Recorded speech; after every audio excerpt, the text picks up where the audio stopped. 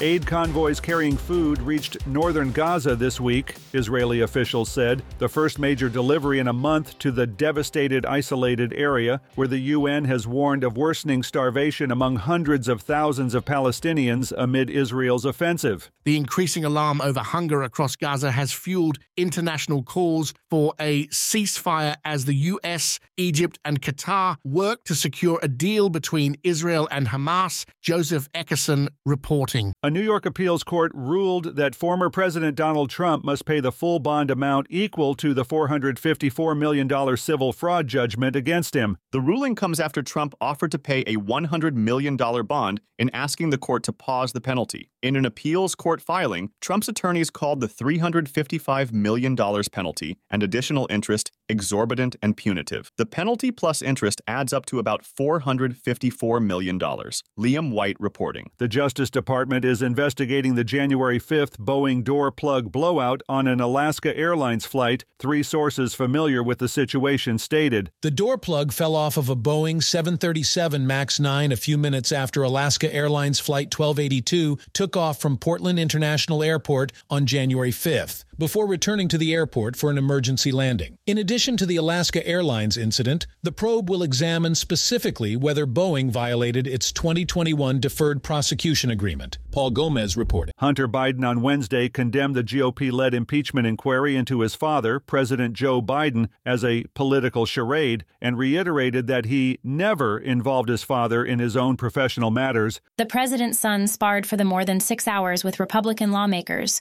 who have made him the centerpiece of their bid to find wrongdoing by the president. The House Oversight and Judiciary Committees have yet to present firm evidence linking President Biden to his family's business arrangements. Jessica Oakley reporting. This is the latest news headlines.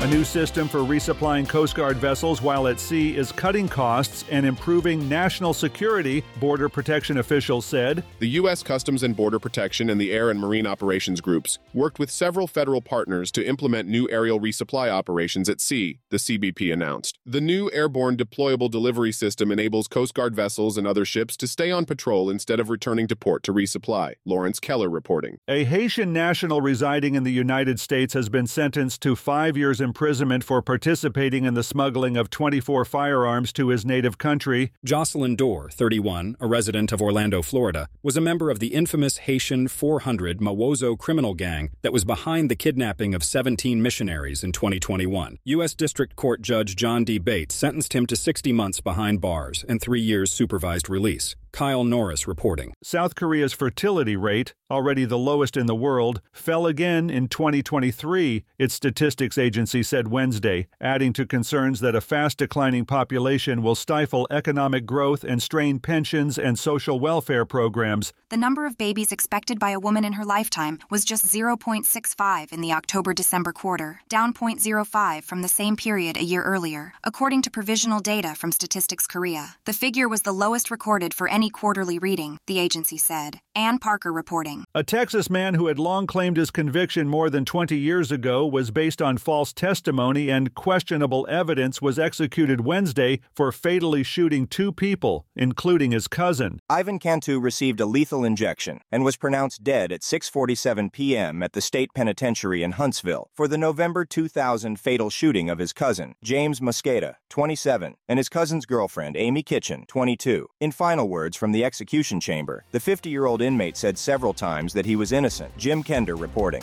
And that's the latest news headlines with Alan Edwards.